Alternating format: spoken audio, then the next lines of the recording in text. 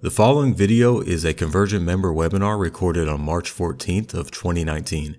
In the webinar, we cover important statistical concepts. Statistics are relevant to all market conditions, and this webinar is as applicable today as it was at the time at which it was recorded. If you stick around until the end, we'll share with you a free copy of the spreadsheet and statistical analysis that's covered in this video. Enjoy the webinar.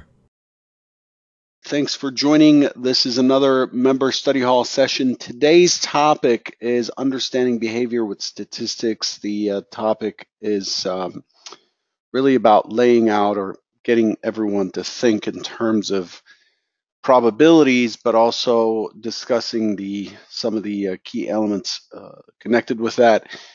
Please remember that derivatives trading is not suitable for all investors. Past performance is not necessarily indicative of future results. Today, we will cover historical probabilities and what they are, and what they're also what they aren't, what they can't offer, why people get lost into statistical discussions or statistical studies. This is very common. How extracted statistical information can be used, and a quick walkthrough example of generating a preliminary statistic, something we haven't talked about before really as a group, from which we can build a setup with an edge. Okay, well, I'm not going to go through like a setup.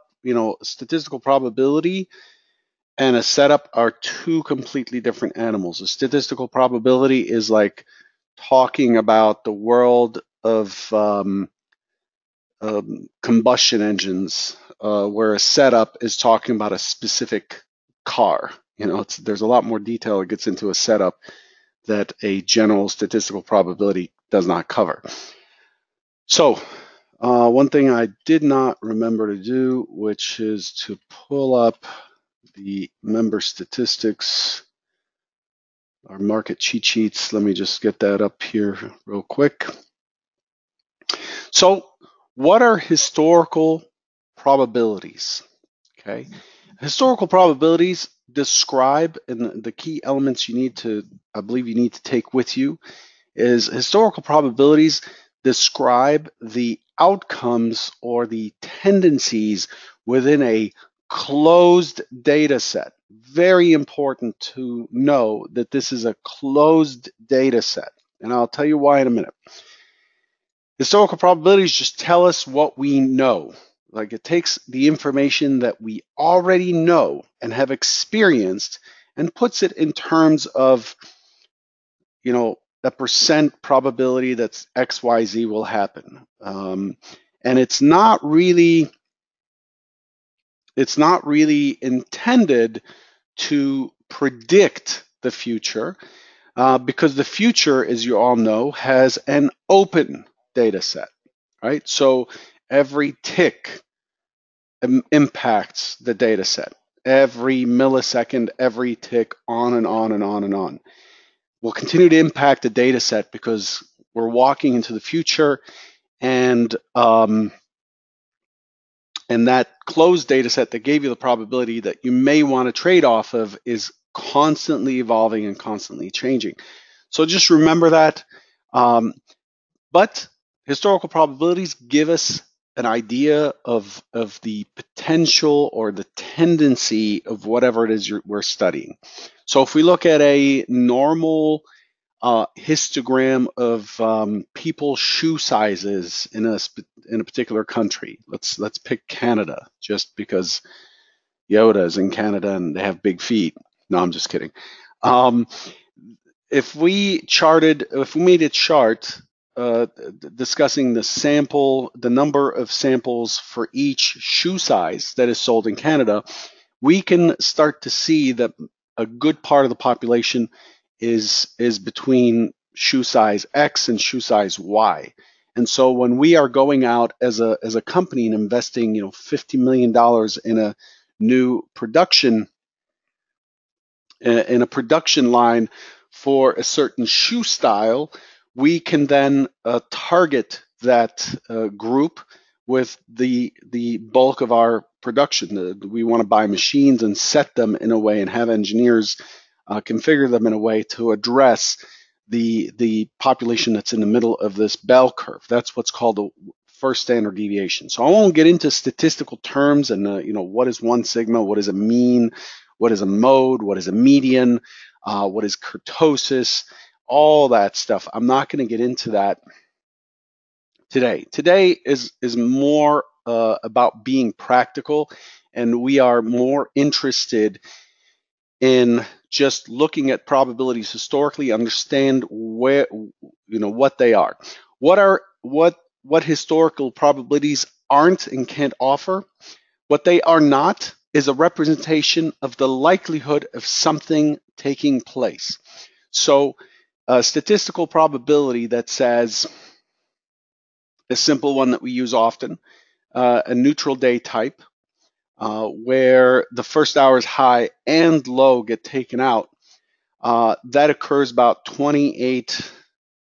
Well, we don't have to guess because our awesome stat guy, Steve, also known as VMonkey in the chat room, generated this.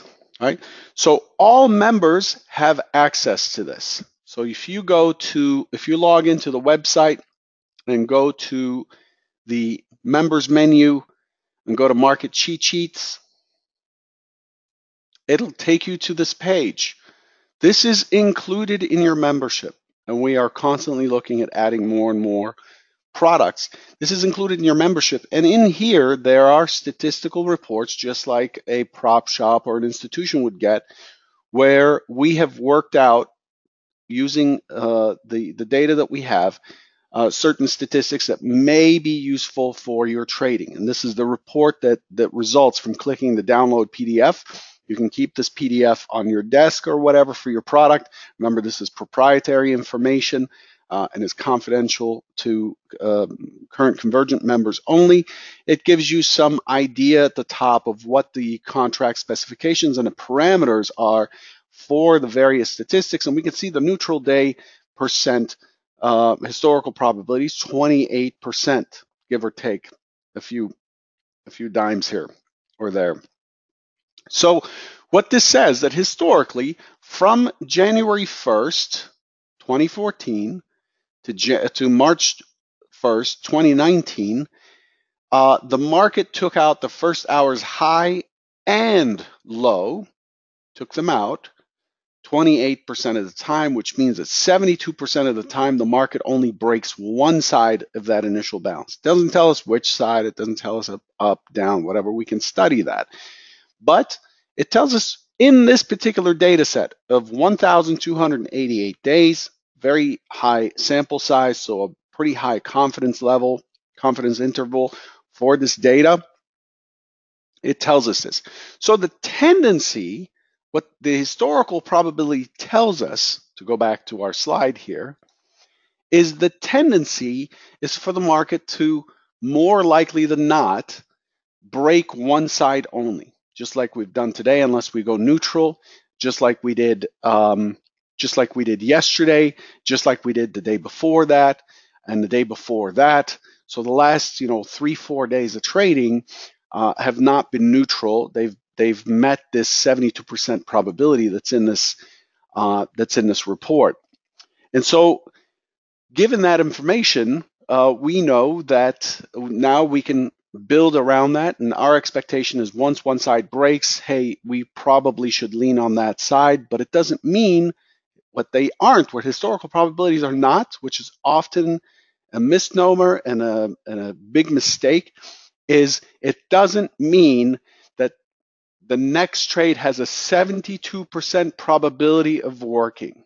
Now, most of you are rolling your eyes because I've gone through this a million times, but it's a really hard thing for traders to understand and internalize, that just because something happened historically in a closed data set 72% of the time, it doesn't mean that the trade that I'm going to put on has a 72% probability of working. The trade in front of you only has a 50% probability of working, and we're not going to talk about that today because we've discussed the heck out of it. Somebody has questions about that aspect, we can take it up some other time. So what historical probabilities are not, they are not a predictor. Okay, so just because a doctor says this surgery has a 96% success rate with no complications does not predict for you and your particular surgery that there's a 96% success rate. What it does tell you is that the tendency is that, and that's the information we need to have and we need to make a decision based on. The tendency is that almost everyone that goes through this comes out just fine. So we can relax a little bit, but it doesn't mean that we have no risk whatsoever, because we could be one of the 4% where it didn't work out and we had complications. So do not do a statistical study and then project, just because you're able to extract that statistic, project that forward into the future. That is not what it's for. That is what's commonly, that's how it's commonly misused, but you're not common, right? You're a Convergent member and you're being educated in the fact that a historical probability is not something that projects to the future. And that's why this session is called Understanding Behavior. So we are modeling the behavior, the past behavior of the product, with the understanding that as the product continues to trade from second to second to second, it'll continue to evolve, and that behavior is not likely to change radically. So it would be incredibly surprising if all of a sudden, out of the next 20 days, we get 19 days that are neutral. It's possible, but that would not be the normal behavior of the product, the historical behavior of the product. Again, it's possible. Why people get lost in statistical discussions. Before we get into which is where I want to spend the bulk of the time, before we get into our example, one of the tough things that most traders, and we've had many discussions about this at other venues and online and so on with many of you whom I've known for years, we've had many discussions where two people do the same study, and then they're like, well, I got 14%. And then the other person's like, no, it's 21%. It happens 21% of the time. But I used the same data you did. Yeah, but maybe it's a formula, maybe not. The issue there is that most people, when they dive into a statistical study, have an idea of what they're trying to extract from the data. And the data is tricky, right? Because it can easily overwhelm our logical mind. They have an idea of what they want, and then they start creating a spreadsheet or writing a Python script or whatever to kind of pull the information that their idea has generated in terms of what they want in statistics. The usual issue with discussions of statistics is that most people, or a lot of people, do not define exactly what it is they're testing in the data. It's very easy to start out looking at the initial balance range, doing a histogram, something as simple as doing a histogram and finding out what is the normal or the first standard deviation or first sigma of the IB range in the ES going back 2,500 trading days, 10 years, right? You start out with that, and next thing you know, you notice that, on certain days, on gap days, that tends to be smaller. So you start to look in the data a little more closely, and you start to do almost a sub-study of that, and you've lost sight of the big picture. So it's really important to start your work by defining exactly, writing down exactly what the question is you seek to answer. If that needs to change through the process, then you go to that hypothesis or you go to that original question and you change it, and then you start over and you dig for the statistics for that. Otherwise, you'll find that you're coming up with statistics that don't match what anybody else is talking about, and it just becomes a mess because you're working off of information that may or may not be answering the appropriate question. How extracted statistical information can be used. So once we get a historical probability, what we're looking for initially from just a raw statistical study where we're not defining the entry, risk, and exit parameters, What we're looking for is a tendency, and it is the first step towards extracting an edge statistically in the market. So we're not looking for, oh wow, this has a 72% probability, historical probability of touching XYZ, the prior close, before turning. And therefore, I'm just going to sit down and I'm going to do whatever I need to do tomorrow to trade that statistic. That is completely wrong. You have to, knowing that it has better than a 50-50 historical probability just gets you on your way to now boxing in and defining the parameters for the setup. And then you need to construct the setup with the appropriate data and then back test it to find out with the trade parameters if that setup actually can be traded. Because saying something works X% of the time and trading it are totally different things. Completely, they're not even cousins. They're unrelated almost. They're related through their DNA in a distant way. So the more important step is to say, okay, given my account size, given the product tick value, given the risk that I'm taking, I can start doing my testing, because what's the point of testing with $1 million account if you only have $10,000? And given the product size and its volatility and so on, the margin represents volatility. Given that, you can start out by saying, okay, I'm going to use the maxed stop that I can afford while risking 1% of my account, 2%, whatever it is. And then I'm going to build a scale out that gives me at least 1 hour of that stop. So that's my starting point. Next, I'm going, oh, that looks good. That's giving me actually a positive edge. Now I've got a stop and a target and an entry, and now I'm coming up with a positive edge. And then you can start refining that edge, not through curve fitting and back testing. You start refining it by looking at, okay, what trades didn't work out? Why didn't they work out? Is there something in common? Can I go back in history and find out that common thing that I can take out without curve fitting my test results? And then you walk forward your results. So you've done your back testing. Now you're testing it walking forward. So now you're on a simulator, or you're using some sort of a program or whatever to execute the trades for you going forward until you have enough samples with a high confidence that you can now go live. Now you have a true edge that you're trading, a setup that you're trading. So that's the pattern of how extracted information can be used. Now let's take a look at an example.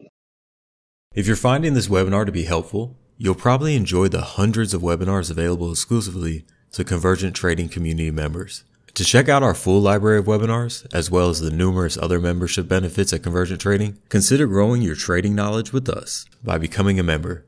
Visit us at gotoct.pro/new member for more information. So here's the question I'm asking. Let me slip it in right down here. If you can see it at the bottom. Oh, I don't want to show you the statistics. So this is the question that we are asking as a part of this exercise. Do you all see it? I hope you do. The question is, how often does the overnight point of control get touched or taken out during the RTH session? Do you all see that question at the bottom there on a spreadsheet? Yes, we can see it. Cool. So that's the question that we're asking. So in order to answer this question, we need what? We need the overnight point of control for an X number of days. How many days do I need at a minimum? You probably need at least 250 days as a sample, minimum to test something like this. But what I did is I pulled all the data that I have on my chart. So how do I pull the over? For those of you who have IRT, I can show you this on the screen. Unfortunately, I don't use Ninja Sierra and these other platforms, but you may be able to do the same thing. So how do I pull the overnight data? It's easy enough. I can pull everything off of the intraday chart, or I can create a new chart and pull the data from there. First, I need to change this chart into a daily chart because I'm looking for the overnight point of control for each individual overnight session. However, this chart is charting 8:30 to 3:15. That's Chicago time. This is RTH. So I can switch it over to overnight only. So I have 3 sessions set up here. I'm looking at RTH, I'm looking at the overnight, and then I have a 24-hour session. Okay, so I'm going to switch to the overnight session. It's taken a long time whirling around here, but I've already got the daily data, and I can extract on IRT and other charts. You can easily extract whatever's shown on the screen. So if I want the delta, the end delta for any given day, or the delta high, low, and so on, or the rotations or whatever's shown on the screen, we can extract it. The information I want, though, is on this profile. So you can see the overnight point of control. Last night, the extended hours overnight point of control was 28.21. For last night, it's right here. It's this brown line. The night before, it was down here, 27.98.50. The night before that, it's 27.95. It's the same profile we use for the day session, except it's at night. I can highlight the profile, right-click, and say Export Data. Okay, let me move this out of the way. So export data, and I select a directory to put it in. Easy enough. In fact, let's do this.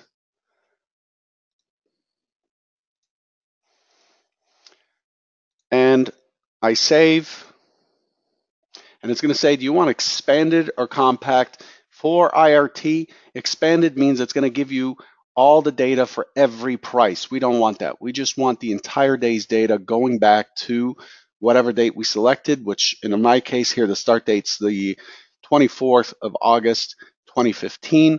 Compact, there's all the data, okay? And it throws it into a spreadsheet for you conveniently.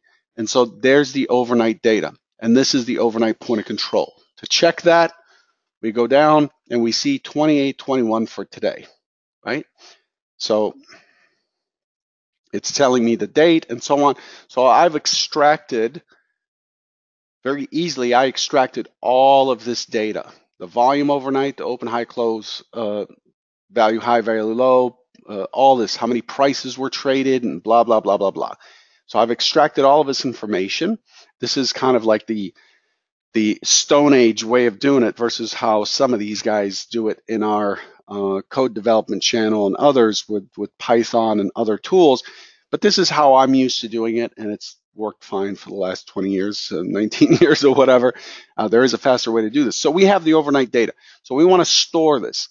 Now, what we want is the day's high, low, close, because we're trying to find out if the day's range traded through that overnight point of control, right? That's how we can answer the question that we asked: how often does the overnight point of control get touched or taken during the RTH session? So the RTH session had to have traded through that price in order for us to know what that is. So I need day session data. How do I get day session data? Switch to the day session RTH only. Export, instrument data. These candlesticks, there are 895 of them in this chart going back to this date. Export those. Okay. So we're going to call this RTH. And then we end up with this pretty cool matrix of information for each day. So we have, including today, today's information. There's today's information. We've traded 544,000 so far, blah, blah, blah. And so every day we have this information. We take what's in this spreadsheet that was given to us and we match it up. So this is the part that I'm not going to do in front of you here, okay, where you're cleaning up the data. You have to make sure your holidays are gone and all of that stuff, right? So let's hide this so we can focus here. So this is the overnight data I showed you. This is the day data that was just imported, okay? The first thing I do is I compare to make sure that I'm actually looking at apples to apples. So I'm looking at, so I have this formula here that says extract the day from this data that this data belongs to. Is it the 20? Is the day's the 25th? Extract the day for the RTH data so that they're matching.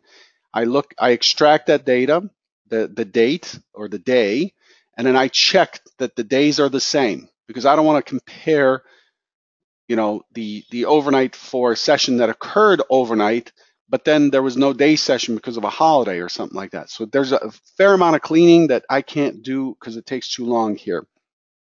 So once you have this data and it's matched, you've got your holidays removed, and you're matching the day RTH session to its overnight session, you know, that's the true statement here. Hey, does this day equal this day? It says true. And the formula simply equals W14, this number, equals Q14. If they're equal, we'll say it's true. So my data is matched because it just says true all throughout. Now I want to know, just to break down the data, did we open above? Simple enough. All I have to do is say, the open of the RTH session, was it above, greater than, the point of control? If it was, it's going to give you true. If it wasn't, then it's going to give you false. So this day opened 1885.50, and the point of control is 1886.25. Well, this overnight point of control is higher, so we didn't open above. I copy that down. The way to copy that down is to double click on this little box right here. That's the same in Google Sheets. And then I want to know if we open below, because maybe I want to pull the data. I don't want to get lost, but maybe I want to pull the data to find out how often we open above or below the point of control, right? So we can extract that information. How many days did it open at the point of control? So the opening print was on top of the point of control. Easy enough. The open is equal to the point of control. Is it true or false? Believe it or not, there are a ton of these where we open right on top of the point of control, right? So there's true, true, surprising, but it's there. So now I'm going to create an if-then statement that says, if we opened above and our low for that day is less than or equal to the point of control, then tell me that that's true. If not, then leave the blank. That's the quotes. That's what the quotes are for. Leave that blank, because I don't want it to say false, because that's going to throw me off. So if this condition is true, that, hey, we opened above and the low is below the point of control. So imagine in your head the chart. We open above, the point of control is beneath us, and the day's low is below the point of control. That means we have touched or gone through that overnight point of control that day. If that's the case, it's going to give me true. If this statement's correct, it's going to give me true. Otherwise, give me a blank box. Okay? Then I'm doing the same thing for opening from below. If we open from below, and this statement's true, so in this case, the statement's not true, this statement's true. So if we open below, from below, and the high of the day is above the point of control, then it's true that we touched the overnight point of control. Otherwise, give me a blank cell. So I copy those two equations down, boom, copy them down, and now I've got a readout for when this is the case and when this is not. If it says false, then the rest of the formula doesn't matter. And then now we can go and extract the actual statistic that we're looking for, which I'll uncover here. So the answer,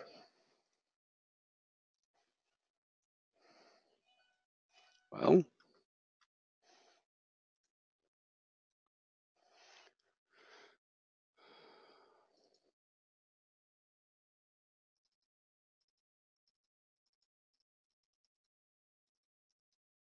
so the answer is right here.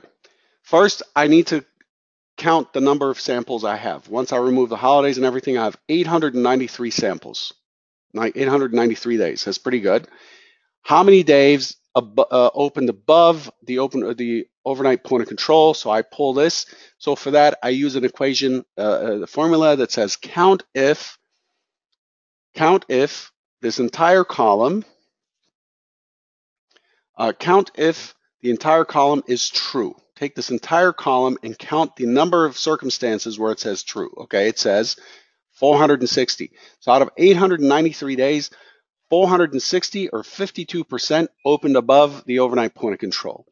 What about opening below the overnight point of control? Okay, If it opens below, then look at this entire column and count the number of times that it's true and give me that number, 377. So that's 42%. At the point of control, which is this column, if it opens right on top of the point of control, then tell me that that's true. How many times does that happen? 57, 6%, which I thought was really high. I mean, to open right on top of the overnight point of control. I thought that was unusual. Now, this is where we answer our question.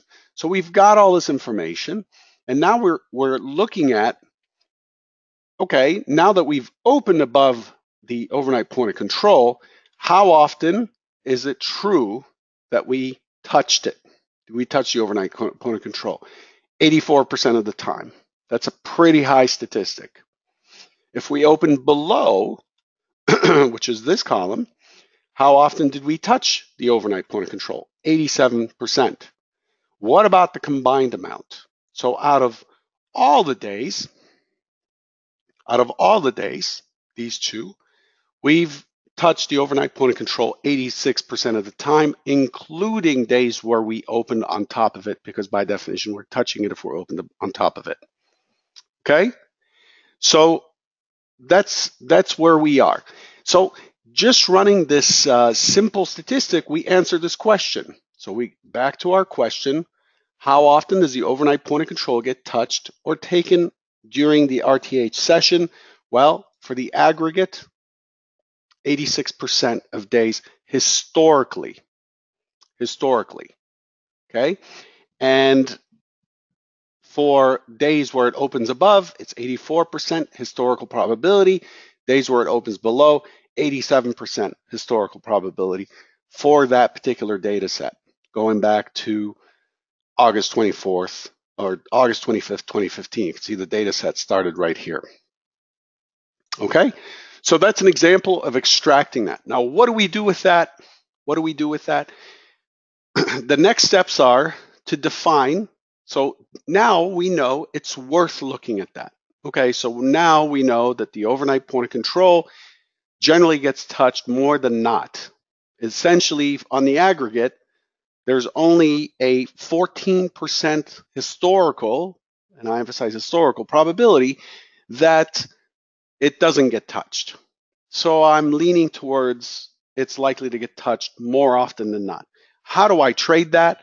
Now we get into a whole different class of exercises and details that this particular session is not designed for, where we can go now and look at localizing the data. We can mine the data a little bit and find out when it's not likely. For example, one of the things we can look at very simply is how far did we open from ON VPOC? So now I'm going to extract another piece of information. I'm going to say this is the open and this is the VPOC. So 13.5. Okay, we opened 13.5 points above VPOC, the overnight VPOC. We still touched it in this instance, and then I can run that down, right? Negative means it opened below, positive opened above, and so on. You can see the true, negative, true, negative, true, negative, and so on. And I can extrapolate how on a histogram where we kind of tend to open, and then localize, well, if it opens within this range, then that probability is maybe higher, right? So as the open expands or becomes farther away, there may be, the expectation is there is a lower probability of that overnight point of control being touched. So if it does open, if the overnight point of control is at a price and the open is at a price that's too high, according to my study, I am not going to short looking for the overnight point of control. Right, so that becomes a parameter, a filter for that particular trade. So you can start there. So this can go on and on and on, because now we're answering additional questions. One, does it have the highest probability of touching? Well, when it opens at 0 or at a tick. Okay, what about at 2 ticks? What about at 3 ticks? What is the probability? You'd need a much bigger data set to be able to do that.